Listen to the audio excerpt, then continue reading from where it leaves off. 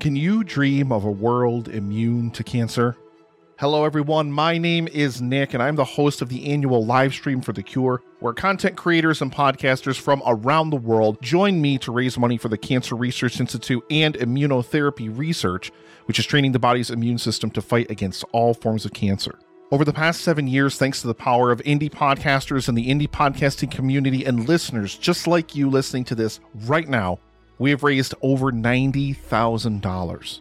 And as I record this now, the 8th annual live stream for The Cure is barreling down upon us really quickly in just about 2 weeks. So join us please from May 29th through June 1st for 48 hours of amazing content from people all over the world and help us fight for a world immune to cancer. I'll now return you to your regularly scheduled programming. Thank you so much. And together, we can make a difference.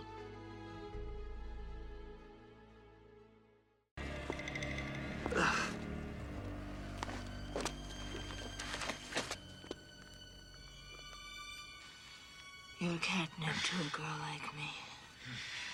Handsome, dazed, and to die for.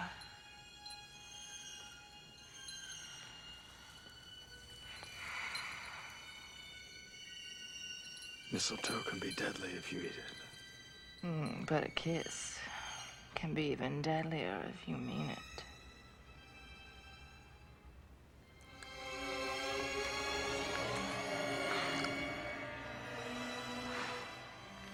You're the second man who killed me this week, but I've got 7 lives left.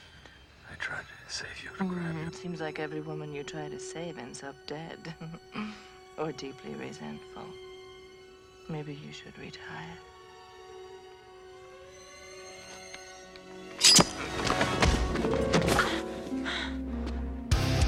In a world overflowing with movies, we need a hero. Someone to separate the bad from the good. Sounds like a job. Verbal diorama. She watches all the movies, from comedy to drama. From the talk roll sound. And don't forget the action. She'll watch until the end and then she'll give you her reaction. Movies you know, movies you don't. Prequels, sequels, remakes, and trivia and outtakes. Movies you know, movies you don't. Interesting stories, all the categories. Hi everyone, I'm Em and welcome to Verbal Diorama episode 183, Batman Returns. This is the podcast that's all about the history and legacy of movies you know and movies you don't. Welcome to Verbal Diorama. Whether you're a brand new listener to this podcast, welcome back. If you are a regular returning listener of this podcast, thank you so much for choosing this podcast. Thank you so much for returning, if you are a returning listener, to Verbal Diorama for the history and legacy of Batman Returns. Yes, Batman is also returning to this podcast. 30 episodes ago, I did an episode on Batman and the surrounding Batmania that occurred with Batman. It's an absolutely fascinating story. That story continues in this episode. And this episode was supposed to originally come out a couple of months ago. Unfortunately, it just kept getting bumped. And then I was like, well, it's kind of a Christmas movie, as I'm going to come into. So why not put it as the very first movie of December?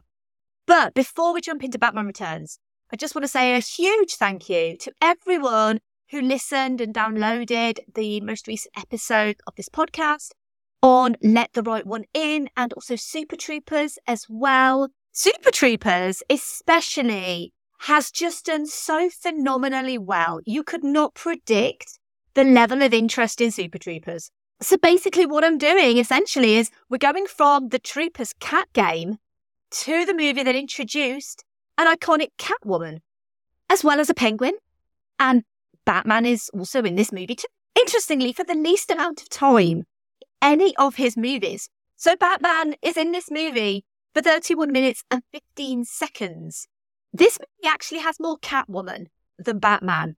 But there is a reason why the villains are more prominent in this movie. And I'm going to come to that story.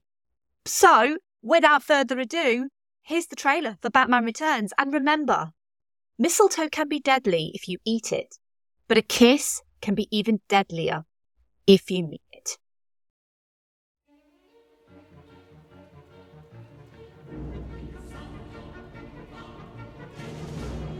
I've been down here too long. It's time for me to ascend. From the sewers of Gotham, a new villain emerges.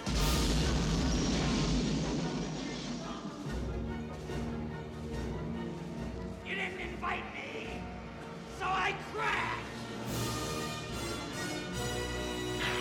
From the rooftops of Gotham, the perfect enemy comes to life. I am Catwoman. Hear me roar. Yeah.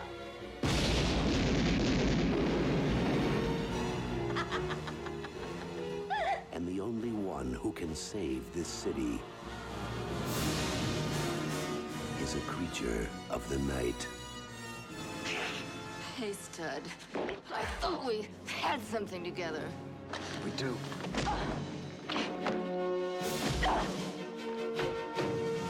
While she craves a romance she can sink her claws into,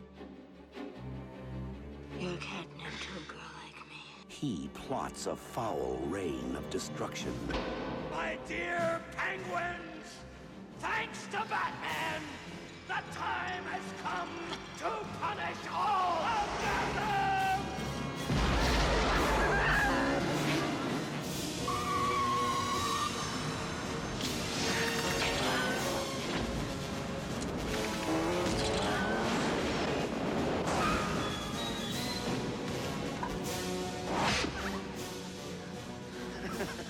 You missed.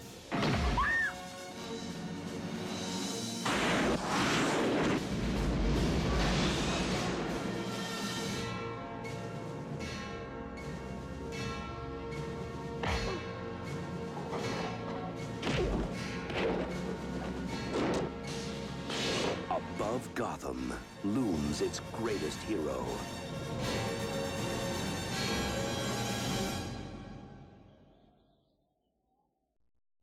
"33 years after the wealthy Cobblepots threw their deformed infant son into a sewer, Gotham's Christmas festivities are interrupted by a gang of circus performers attempting to kidnap Max Schreck, a corrupt businessman and celebrated local figure. While Batman foils their first attempt, Schreck is taken to the sewer lair of the Penguin, that infant who was discarded 33 years prior, and they agree to work together to take over the city politically. When Schreck's awkward secretary, Selina Kyle, finds out about his corrupt business dealings, he murders her, and she returns as Catwoman, intent on revenge. With Batman foiling their plots, Penguin and Catwoman team up to take him on. Let's run through the cast. We have returning as Bruce Wayne and Batman. Of course, we have Michael Keaton. Danny DeVito as Oswald Cobblepot, aka Penguin. Michelle Pfeiffer as Selina Kyle, aka Catwoman. Christopher Walken as Max Schreck. Michael Gough as Alfred Pennyworth. Pat Hingle as James Gordon. And Michael Murphy as the Mayor. Batman Returns has a screenplay by Daniel Waters, a story by Daniel Waters and Sam Hamm, based on characters created by Bob Kane and Bill Finger and published by DC Comics, and was directed by Tim Burton. So at this point, I suppose I'd better go through a brief history of Batman, and I do go into this in way more detail in episode 153, which is on the previous Batman movie, which I would highly recommend you listen to. But if you can't or you don't have time, here is a previously on Verbal Diorama. So Batman, along with Superman, is probably one of the most recognisable superheroes of all time. The Dark Knight, the Caped Crusader, the Defender of Gotham, whatever you call him, the character of Bruce Wayne and his ongoing efforts to rid Gotham City of crime. The tragedy surrounding the murder of his parents is one of the most well-known superhero origin stories of all time. In 1938, Superman debuted in Action Comics #1, and by early 1939, the success of Superman led to National Comics Publications, aka the precursor to DC Comics, wanting more superheroes. Bob Kane drew a character wearing red. He named the character Batman. He showed his drawings to Bill Finger, who suggested the removal of the red, replacing it with black, and giving him a cowl instead of a simple face mask. and a cape instead of wings. It was Bill Finger who gave Batman his famous alter ego, the billionaire Bruce Wayne. Batman was teased with an image in Action Comics number 12 and would debut in Detective Comics number 27 in a featured story called The Case of the Chemical Syndicate in May 1939. Together with Superman, Batman was a cornerstone of comics, and the company was experiencing a huge wave of success. He received his trademark utility belt in July 1939 and his first vehicle, the Batplane, in September 1939. His tragic origin story was published in November 1939 with the death of his parents. That backstory was written by Bill Finger. It was also Bill Finger who introduced a sidekick for Batman, which Bob Kane was initially against, but when Robin debuted, sales of the comics nearly doubled, and the kid's sidekick was born. And despite you thinking I might not be talking about Robin in this episode, I am going to be talking about Robin a little bit later as pertains to Batman Returns as well. Batman received his own solo title on the 25th of April 1940 as Batman number 1. It also introduces classic villains Joker and Catwoman. She would be referred to as the Cat in that particular comic. Bob Kane would sell away the rights to Batman in exchange for a mandatory byline on all Batman comics and has been associated with the character in an ongoing fashion ever since. Bill Finger wasn't so lucky, and despite being around since day one and a limited acknowledgement in the 60s, he would receive no official credit by DC. And it actually took until 2015 for DC to finally acquiesce and give Bill Finger the credit he deserved. His first big screen credit was Batman v Superman: Dawn of Justice, and a small screen credit in the second season of the TV show Gotham after a deal was worked out with the Finger family. Because these cinematic outings for Batman would not be possible without Bill Finger's work and involvement, for me personally, I feel it's important to go some way to honouring and commemorating his work. I do go into the story about Bill Finger in a lot more detail in the previous episode on Batman, but now we're up to speed and can move from 1989 and the huge commercial success of Batman, let alone Batmania, where the straightforward gold and black logo became commonplace on every t-shirt, trading card and toy store window. Batman was a phenomenon that had never before been seen. The Dark Knight had achieved pop culture icon status, and so of course this led to the inevitable sequel. But originally it wasn't inevitable that Tim Burton would return to the franchise. Because Tim Burton was opposed to sequels.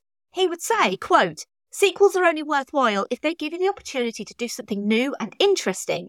It has to go beyond that really, because you do the first for the thrill of the unknown. A sequel wipes all that out, so you must explore the next level," unquote.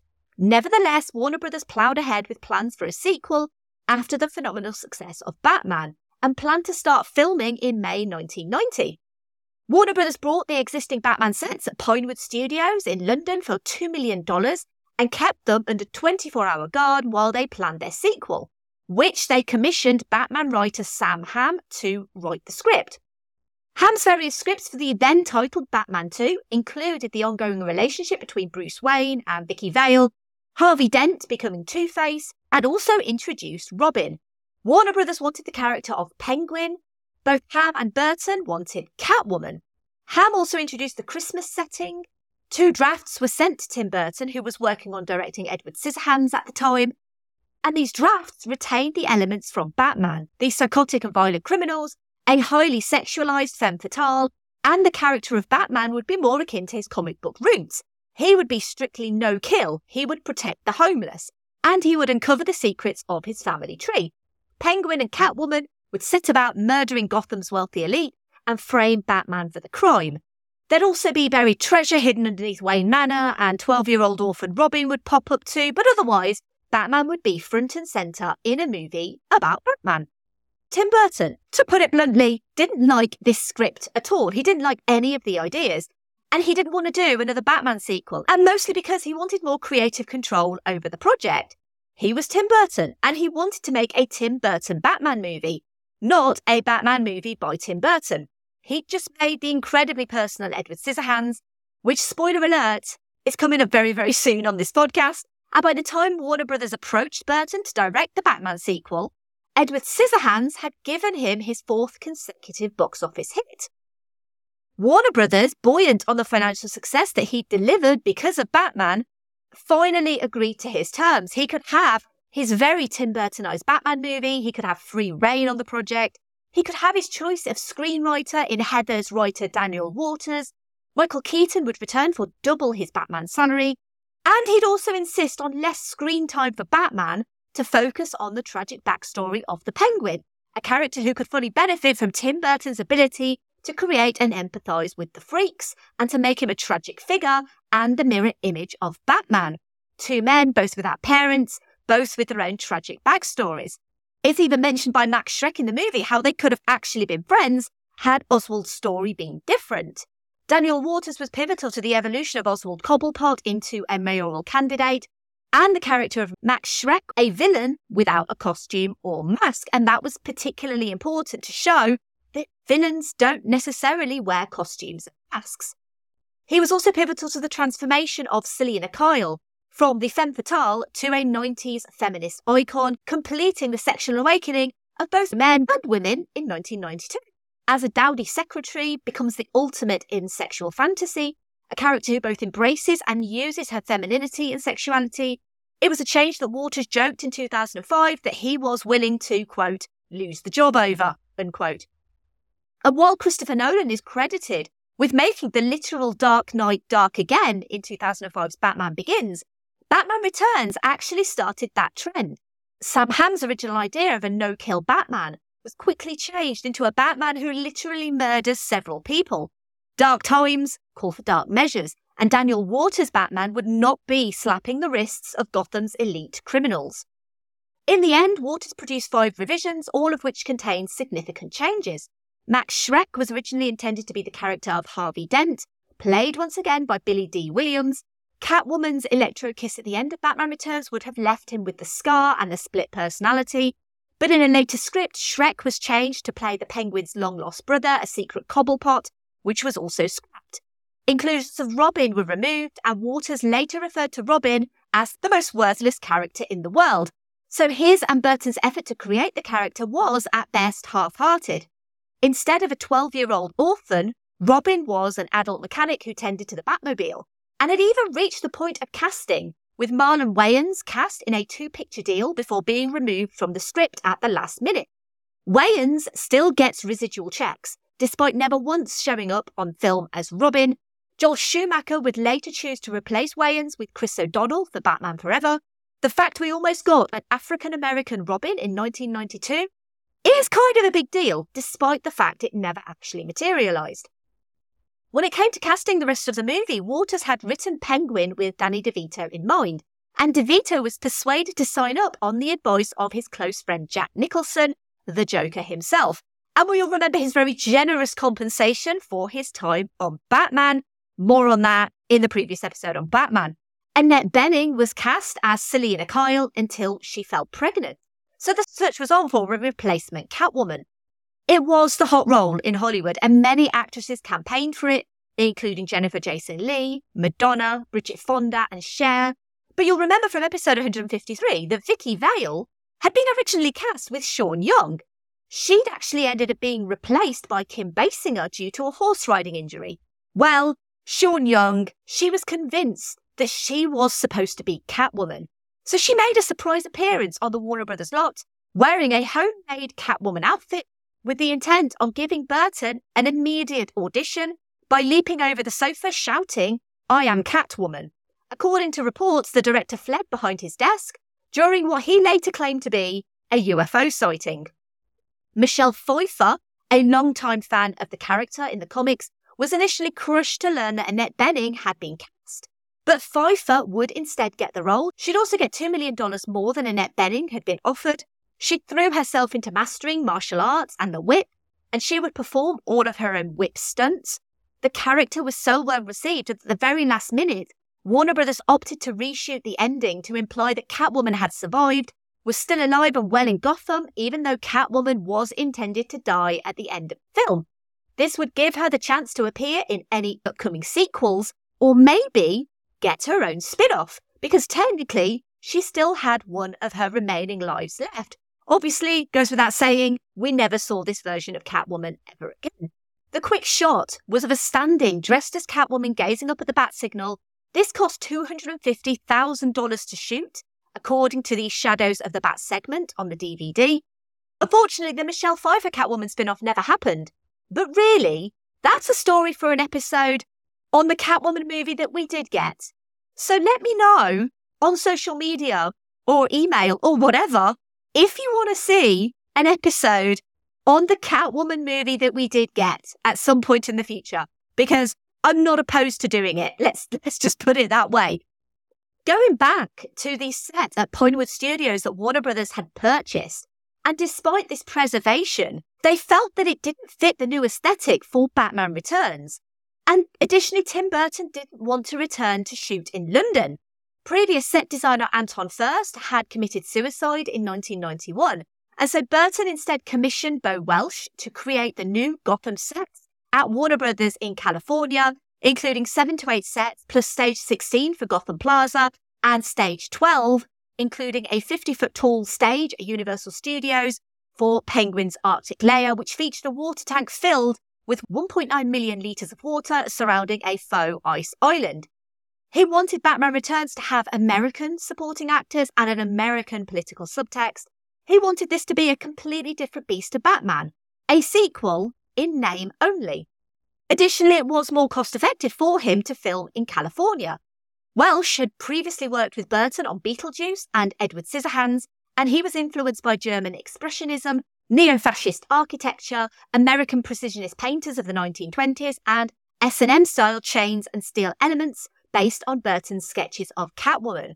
He wanted to emphasise the vertical scale of a corrupt, decaying city, alienating the tiny people below.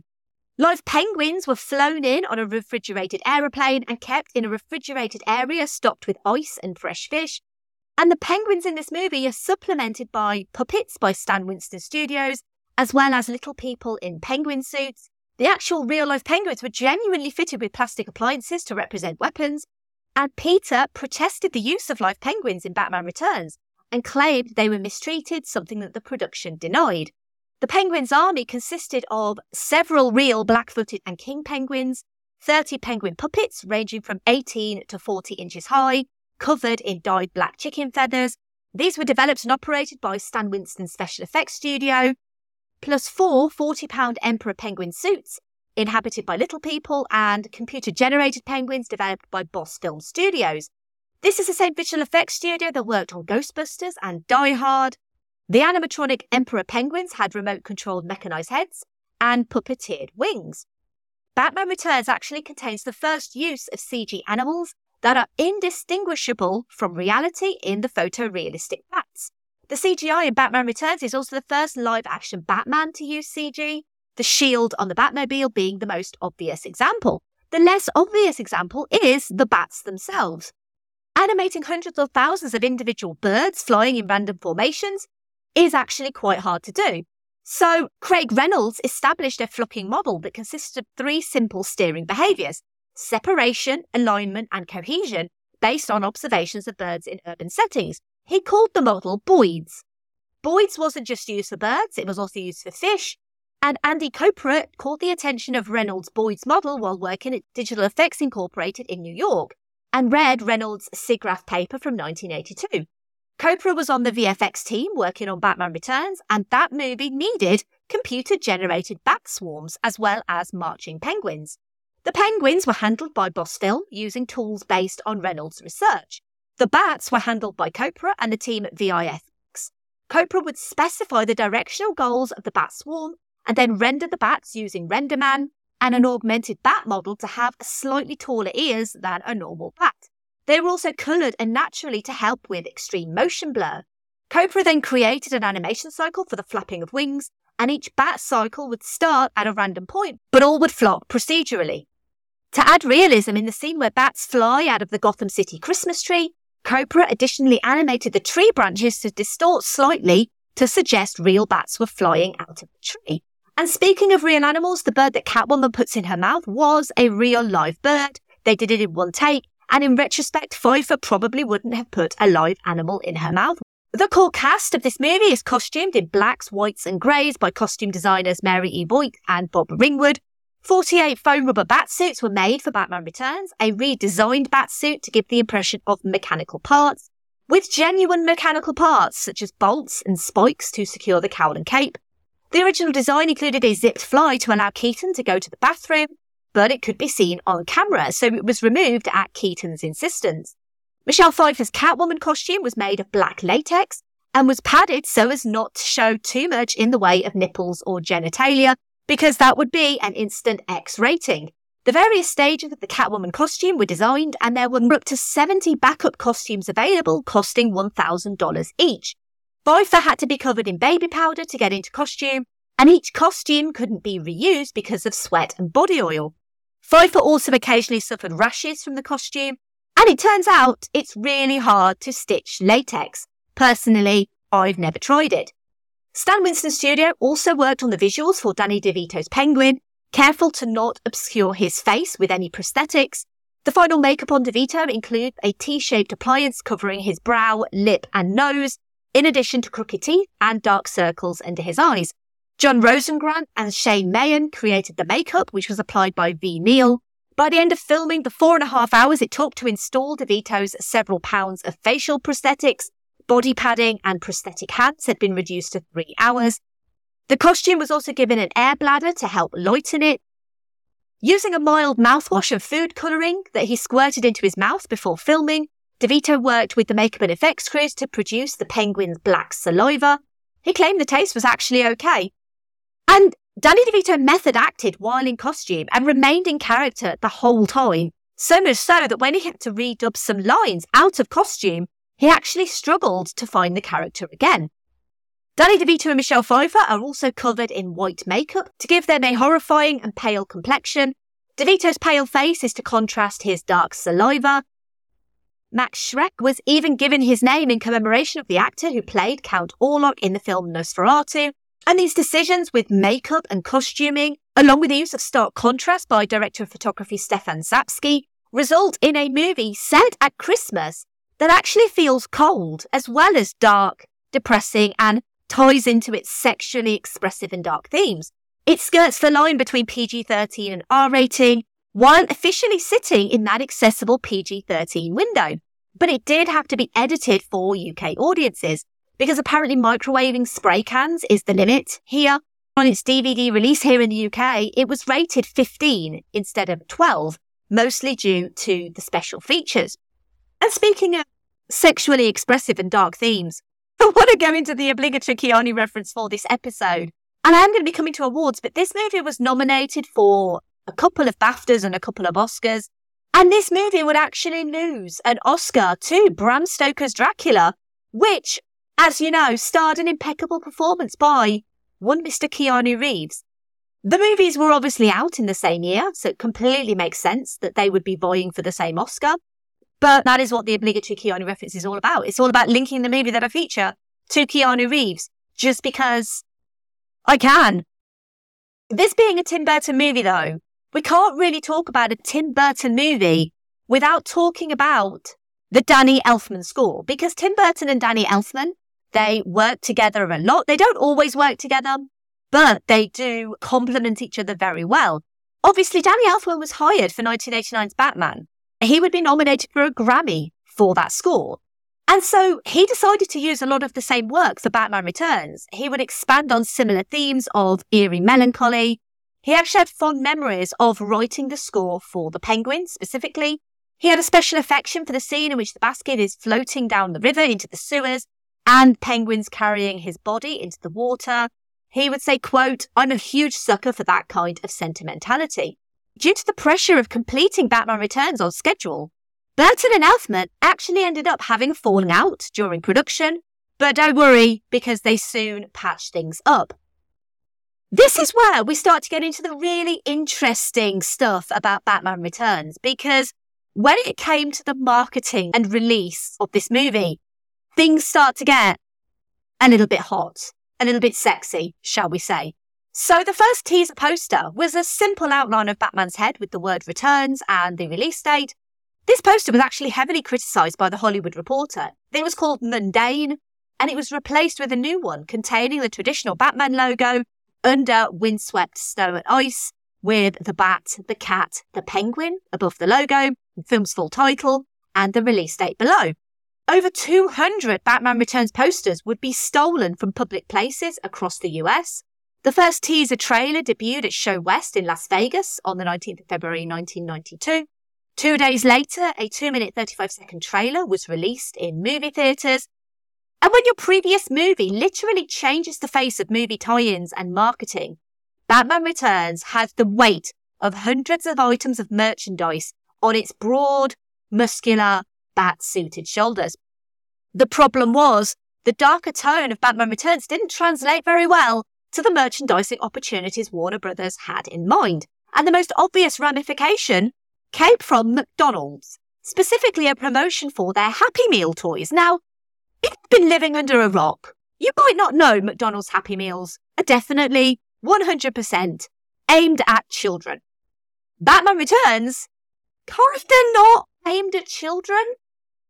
And ads suggesting that kids could collect one of 4 Batman toy vehicles with their Happy Meals made sense from a money-making point of view. Because, of course, a company like McDonald's wants to be associated with the hot summer movie of 1992.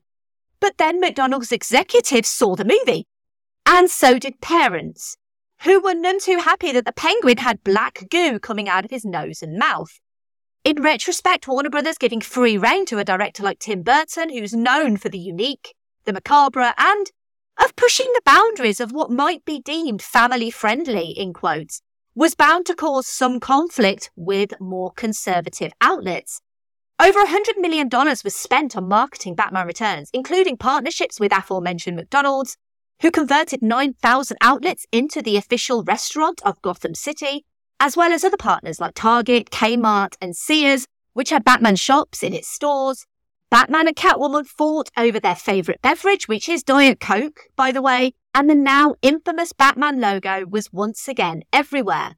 Batmania 2.0 was in full swing.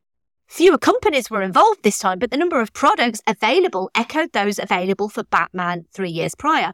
But unlike last time, Warner Brothers was careful to release later and took stronger measures to protect against piracy and counterfeiting, using holographic hand tags and stickers to designate official products. Batman Returns was predicted to be the big movie of 1992, and other studios were careful not to release their tentpole movies around the same time. At the time, ticket sales were the lowest they'd been in 15 years, and studios were banking on the summer of 1992 to buoy their finances after several high-profile box office failures in 1991. Batman Returns premiered on the 18th of June 1992 before releasing wide on the 19th of June 1992. Its closest competitors at the time of its release were Sister Acts, which had been out for 4 weeks, and Patriot Games, which had been out 3. Nothing else came out the week of Batman Returns, making its ascension to number 1 at the box office inevitable. It stayed there for a second week before being dethroned by the greatest sports movie of all time, A League of Their Own, which hit number 1 on the second week of release, up 310% on its previous week. So on an $80 million budget, Batman Returns made $162.9 million domestically in the US, $104 million internationally, for a total worldwide gross of $266.9 million. Although the film initially received favourable reviews and broke box office records, this time around there was a decline in audience attendance, and the gross was 30 to 40% lower than Batman in 1989. Although Batman Returns was an undeniable success, it fell more than $145 million shy of the first film's earnings, which prompted Warner Brothers to push for a far more toy-friendly direction for the franchise. Warner Brothers executives informed replacement director Joel Schumacher before he started the franchise that the studio had received hundreds of messages from parents saying that Batman Returns had scared their children. This led to the new director altering the direction of the Caped Crusaders' big screen fate with Batman Forever in 1995 and Batman and Robin in 1997, neither of which Michael Keaton would return for after being unimpressed with the script for Batman Forever. Batman Returns did break Batman's record, $40.4 million, for the highest weekend debut in the month of June for a summer release, a superhero film, a PG-13 rated film, a Warner Brothers film, and of all time.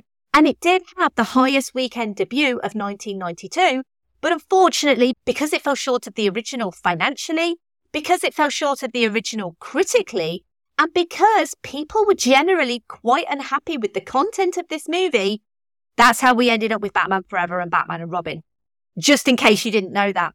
It does feel, though, that this movie has been critically, retrospectively reviewed better than it was at the time of its release. I feel like this is a movie that a lot of people now see as a genuinely great Batman movie, as well as actually a really good Christmas movie. It wasn't that it wasn't critically well received at the time, because it was, but it was a little bit misunderstood at the time, I think. Retrospectively, 30 years later, I feel that a lot of critics, and I think a lot of film viewers just generally, are now seeing Batman Returns as actually being something of a unique superhero movie, in that there's nothing like it, and there will be nothing like it ever again. At the 46th British Academy Film Awards, Batman Returns was nominated for Best Makeup and Best Special Visual Effects, losing out to The Last of the Mohicans and Death Becomes Her, respectively. For the 65th Academy Awards, Batman Returns received the same two nominations, Best Makeup and Best Visual Effects, losing to Bram Stoker's Dracula and again to Death Becomes Her. Danny DeVito was nominated for Worst Supporting Actor at the 13th Golden Raspberry Awards. He would lose to Tom Selleck. And of course, I've briefly mentioned sequels, but Batman Forever in 1995 obviously replaced Burton with Joel Schumacher, Keaton with Val Kilmer. Batman and Robin in 1997 retained Joel Schumacher, replaced Kilmer with George Clooney. The planned fifth Batman movie, Batman Unchained, was cancelled in the wake of the poor response to Batman and Robin. And of course, in 2005, it was rebooted in the critically and financially successful Dark Knight trilogy by Christopher Nolan, Batman Begins, The Dark Knight, and The Dark Knight Rises. The Dark Knight would also go on to win 2 Academy Awards, including a posthumous Best Supporting Actor Oscar for the late Heath Ledger. And in 2016, Batman was rebooted again for the DCEU with Ben Affleck taking the role in Batman v Superman Dawn of Justice, cameo in Suicide Squad, and in Justice League and Zack Snyder's Justice League. Affleck is due to be Batman one last time in the film The Flash, alongside Michael Keaton, who is his timeline's version of Bruce Wayne, with Affleck as the Flash's version of Bruce Wayne. And obviously Robert Pattinson also starred as Batman and Bruce Wayne in Matt Reeves' The Batman, not to be confused with any other Batmans, because this is another universe version of Batman, so there's multiple universe versions of Batman. Michael Keaton was also due to reprise the role of Batman in the movie Batgirl, which would have starred Leslie Grace as Barbara Gordon, but that movie has unfortunately since been cancelled by Warner Brothers. Let's go into some social media thoughts. So I like to find out on Patreon and all across social media, so Twitter, Instagram, Facebook, and now also Hive as well, and Mastodon, even though I don't think I've got any on Mastodon, but I've joined Hive and Mastodon, so they're going to be included in social media comments. We're going to start with the patrons, and we're going to start with Pete. And Pete says, "We will never have another villain quite like Danny DeVito as the Penguin, oozing sludge from his mouth, army of Emperor Penguins behind him, and we will never surpass the raw, dark sexuality of Michelle's Catwoman. Together they easily steal the show, as I barely even remember Batman in this, except as a plaything for Catwoman." And Middle Class Film Class is hosted by Pete and also Joseph and Tyler. Because I like to promote patrons and their podcasts, I would absolutely love for you to listen to Middle Class Film Class. It is a weekly movie news and reviews podcast, and I will put some information in the show notes for that podcast. We also have a patron comment from Ali, and Ali says, "This may be called Batman Returns, and everybody loves Michael, let's get nuts Keaton, but this film belongs to Michelle Pfeiffer. What a Catwoman. I remember feeling so sick at the cinema when Danny DeVito ate the fish as the Penguin. On a recent rewatch, it felt a tad dated, but it's still dark, moody, fabulous stuff." And perennial commenter Andy returns on Batman Returns to say, "I will forever hold Batman Returns up as being the best Batman movie ever made. It maintains a comical darkness without coming across as campy or edgelordy like most other attempts at filming The Dark Knight. Allowing Tim Burton to make a Tim Burton movie, but with Batman, gives the movie the legs it needs to stretch the themes of diversity, inclusion, and individualism. It goes without saying that Michelle Pfeiffer is the absolute queen of the movie, showing vulnerability and strength. Her Selena Kyle absolutely steals the film. I've taken heat for saying this before, but I honestly don't think the straightforward fat guy in a tux version of the Penguin would have flown, which we all know penguins can't do, in 1992. Danny DeVito's grotesque take on the character gives us a deeper look at a creature shunned by society and his parents, and really does a good job of not making him a pale comparison of Nicholson's Joker and a one-dimensional agent of chaos. With a score by Danny Elfman that outshines the original, Batman Returns is one of the best comic book movies ever made and easily the best Batman movie. And as always, completely agree with everything that you've said, Andy, because Andy is one of the biggest geeks that I know, and there's not a lot that he doesn't know about geeky stuff. So you can find him at his podcast. It's called Geek Salad, and they basically talk about all things geek. It's a fascinating podcast. I'll put information in the show notes so you can listen to Geek Salad in your podcast app of choice. We have a patron comment from Brendan who says, Batman Returns is everything interesting about Batman 89 turned to 11.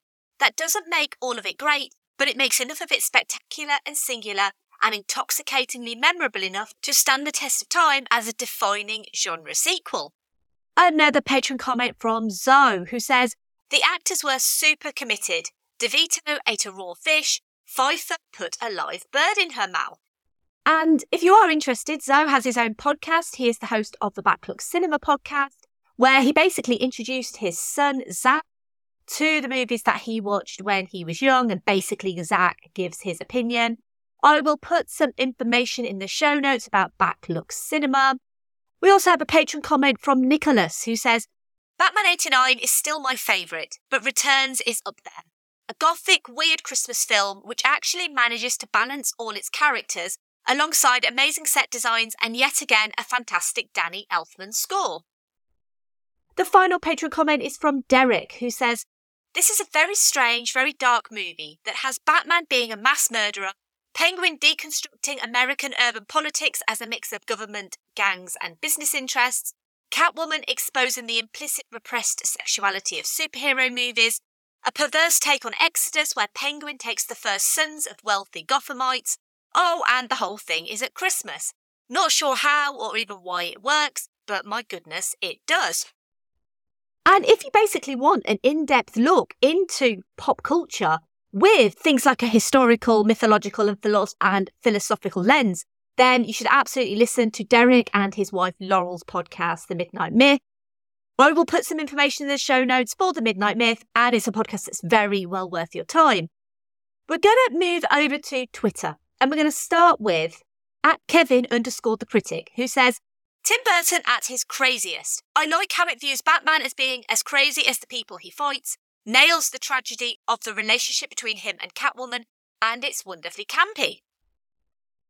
@KMacMusic said, my favourite of the pre-Nolan Batman films.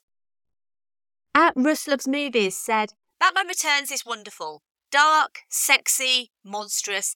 It is the best Batman, Christmas and superhero film ever made. @Catching Cinema says, aesthetically sleeker and more cohesive than 89, Returns is a gorgeous refinement of the themes and motifs introduced in the prior film. One of Elfman's best scores, the music serves as an ode to the characters, an opera that illustrates the narrative divorced from the visuals.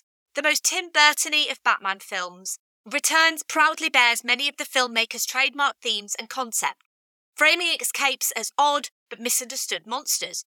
Returns slyly points to the duplicitous suit and squares of the city being the true evil. A triumph. @Tapwater Alice said, pros, amazing visuals and production design, Keaton and Pfeiffer together are fire.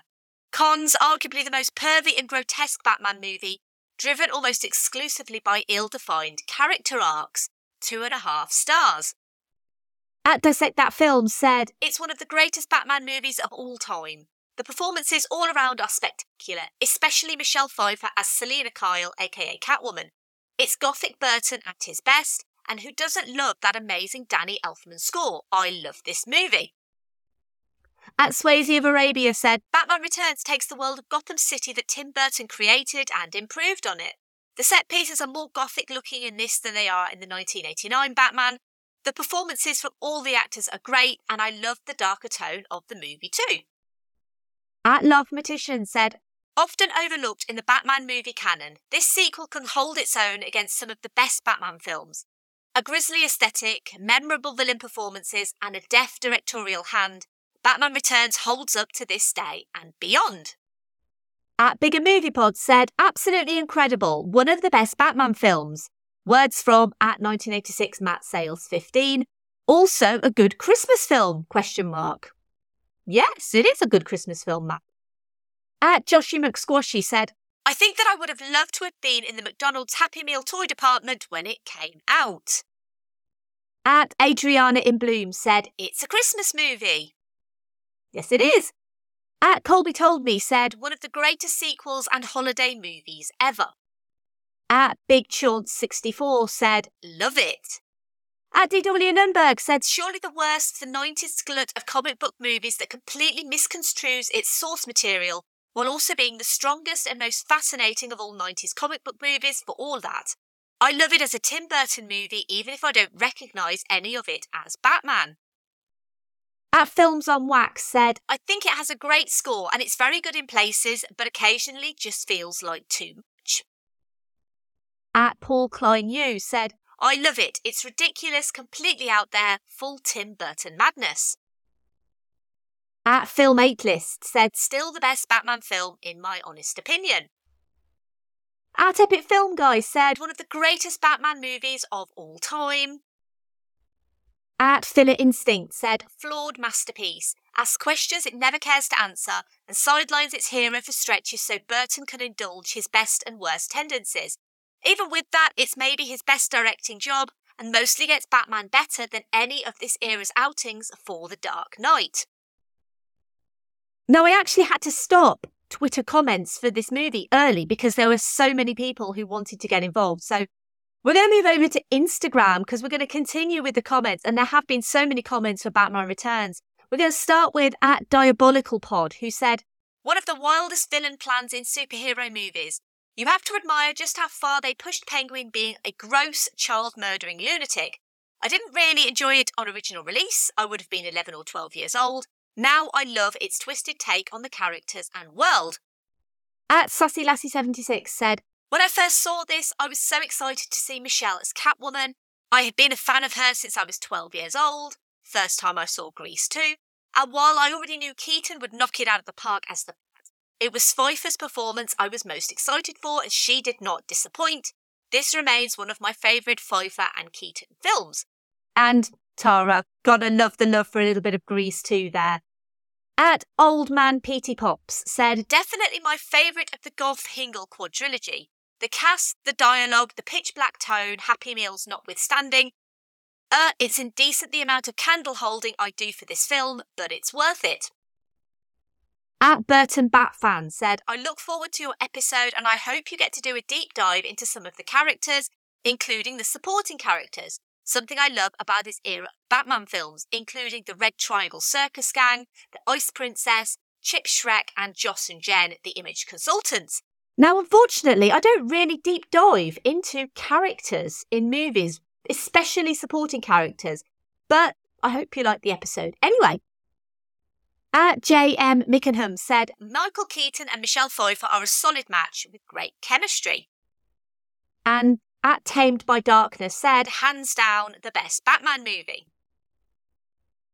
Moving over to Facebook, we have Tony who said, Batman Returns was an excellent sequel to 1989's Batman.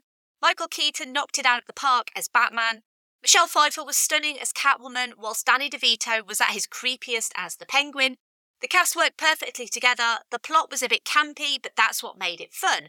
All in all, a good Christmas movie. And we have a comment on Hive. The first one ever on Hive, and that is at Switch Envelope, who said, Batman Returns has two of the best villain origin depictions in the whole of the franchise. DeVito and Pfeiffer are both great. Hard to imagine what could have been with Annette Bening in the catsuit because Pfeiffer made the role so iconic. The movie sort of runs away from its more gothic starting point towards a more cartoonish climax, or at least a more Batman 66 tone, when we get actual penguins armed with rockets. Still, Batman in Winter is a vibe, and one that we wouldn't get again until Nolan's Dark Knight Rises. And just a phenomenally huge response on Batman Returns. Thank you so much to everyone, to the patrons, to Twitter, Instagram, Facebook, and Hive, for your comments on Batman Returns.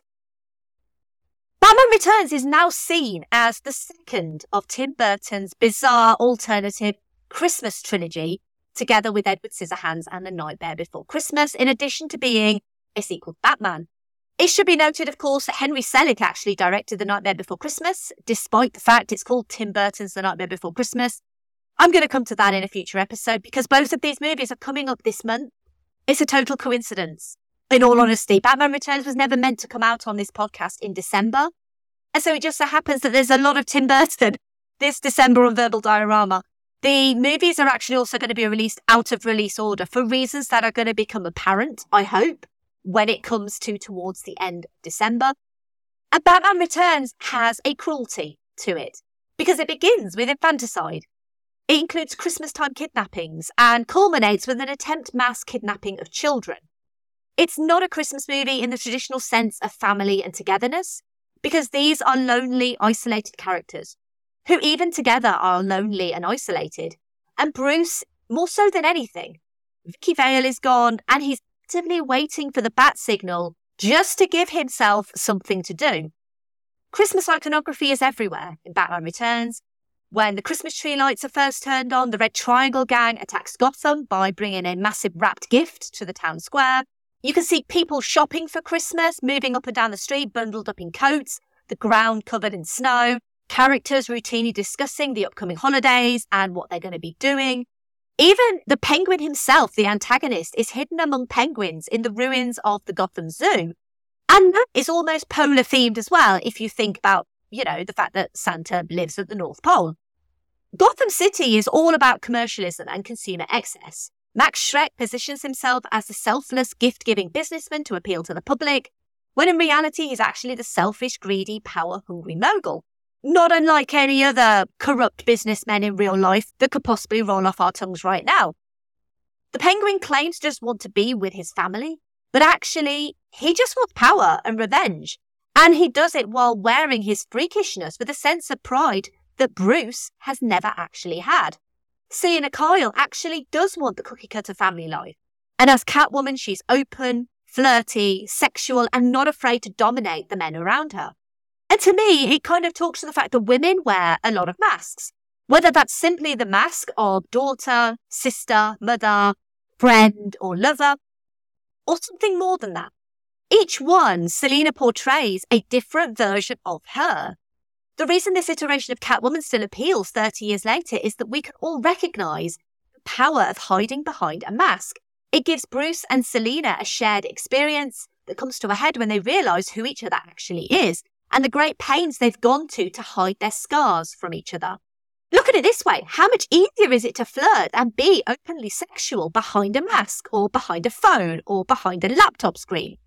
Christmas can be a lonely time for many people. And Batman Returns might not be the top of your festive movie watching, but it does something many Christmas movies don't. It shows what it's like to be without Christmas. And I think that's why it endures. Christmas movies are rarely this brave, and Batman movies certainly aren't. At least, not anymore. Thank you for listening. As always, I'd love to hear your thoughts on Batman Returns. And you can give me those thoughts by getting in touch with me on social media, where you can also retweet and like posts if you like what I do post. So you can find me at Verbal Diorama on Twitter, Facebook, Instagram, Letterboxd, Hive, and Mastodon. You can also tell your friends and family about this podcast or about this episode. And if you really, really did like this podcast and you want to leave a 5-star review, you can do so on places like Apple Podcasts, Podchaser, Spotify. Basically, wherever you found this podcast, you can leave a rating or review for it. And if you like this episode specifically on Batman Returns, you might also like the following movies/episodes. So, of course, I'm going to recommend a whole host of Tim Burton stuff because I've covered a lot of Tim Burton on this podcast. I'm going to start with episode 94, Beetlejuice, because Beetlejuice is one of my favourite Tim Burton movies. And really, if Warner Brothers were thinking, what is a Tim Burtonised version of Batman going to be like? Well, they really didn't need to go any further than Beetlejuice. I absolutely adore Beetlejuice. I think it's an absolutely wonderful movie. I think it's a wonderful story about the afterlife. And it gives us actually a fairly nuanced perspective of what the afterlife could actually be like if it were real, because let's be honest, none of us know if it is or not. Episode 135, Corpse Bride, because Corpse Bride is a Tim Burton stop-motion movie. It's absolutely beautiful. It's especially popular on this podcast for some reason. Corpse Bride seems to be so popular on the downloads. I don't know why. I guess people love Corpse Bride, and it is a truly stunning piece of work. Obviously, animation done by Leica as well, so you know it's going to have the quality behind it. And of course, episode 153 on Batman, which is a massive precursor to this episode. Ideally, you would listen to both episodes one after the other. But if you haven't listened to Batman and you're thinking, I want to go and listen to that episode on Batman, then you absolutely should listen to that episode on Batman, because it was one of my favourite episodes that I did in the Little Heroes Across the Decades season that I did back in April, May time. I really enjoyed looking into Batman. So I've already alluded to the fact that I've spoiled pretty much all of my December output by telling you that Tim Burton is returning not once but twice in December on this podcast. Completely unintentionally, I'll be honest. But he's going to be returning next because the next episode is going to be on Edward Scissorhands. I was always going to do Edward Scissorhands for Christmas on Verbal Diorama. It's a movie that I'd wanted to do for such a long time. It's a movie that I completely adore. I love everything about Edward Scissorhands, from the look of it, to the feel of it, to the candy-coloured pastiche of it. It was always going to be a December movie on this podcast. And then Batman Returns got bumped up. And you know what the other Tim Burton movie is, because I mentioned it in this episode. That is going to be coming towards the end of December. So it's not going to be a completely Tim Burton month. But there's going to be a lot of Tim Burton in December. So hopefully you're a fan of Tim Burton. Let's be honest. Hopefully you'll come back next week for the second Christmassy episode of Verbal Diorama this December, going from Batman Returns into the movie that Tim Burton did before Batman Returns, Edward Scissorhands. And just the mere fact that you're listening to this episode right now means that you are supporting this podcast. So thank you so much for listening and for supporting this podcast. If you do want to support the show financially, you can do at verbaldiorama.com/Patreon. And you can join the amazing patrons of this podcast: Simon E, Sade, Claudia, Simon B, Laurel, Derek, Vern, Kristin, Kat, Andy, Mike, Griff, Luke, Emily, Michael, Scott, Brendan, Ian, Lisa, Sam, Will, Jack, Dave, Chris, Stuart, Sunny, Drew, Nicholas, Zoe, Kev, Pete, Heather, Danny, Ali, and Tyler. Honestly, you patrons are catnip to a girl like me. You can check out my merch store at verbaldiorama.com/merch. You can email me and say hi by emailing verbaldiorama@gmail.com. Or you can pop over to verbaldiorama.com and you can find my website. And you can also find me at filmstories.co.uk. You can find copies of the magazine that I write for and articles online by me as well. And finally, A kiss under the mistletoe. You know, mistletoe can be deadly if you eat it. A kiss can be even deadly. If you mean it.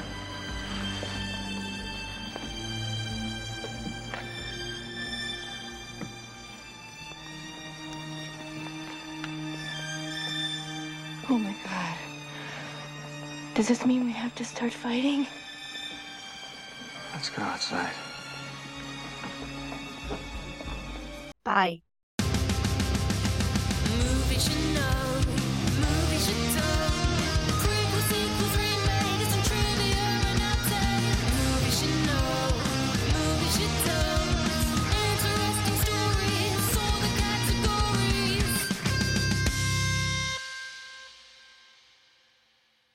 Hey there, classmates. Tune in to Middle Class Film Class every Monday and Wednesday for weekly movie news, streaming picks, and one deep dive review. The Batman trailer. There was a teaser, there was a trailer 1, trailer 2, final trailer. I don't know if it's the same one. How many trailers do we need exactly? Leave an email or a voicemail to join in the discussion. Bullshit artist! Yeah, buddy. All That's right. awesome. You're going full Danzig. Right, I am. My trans You have no is power over me.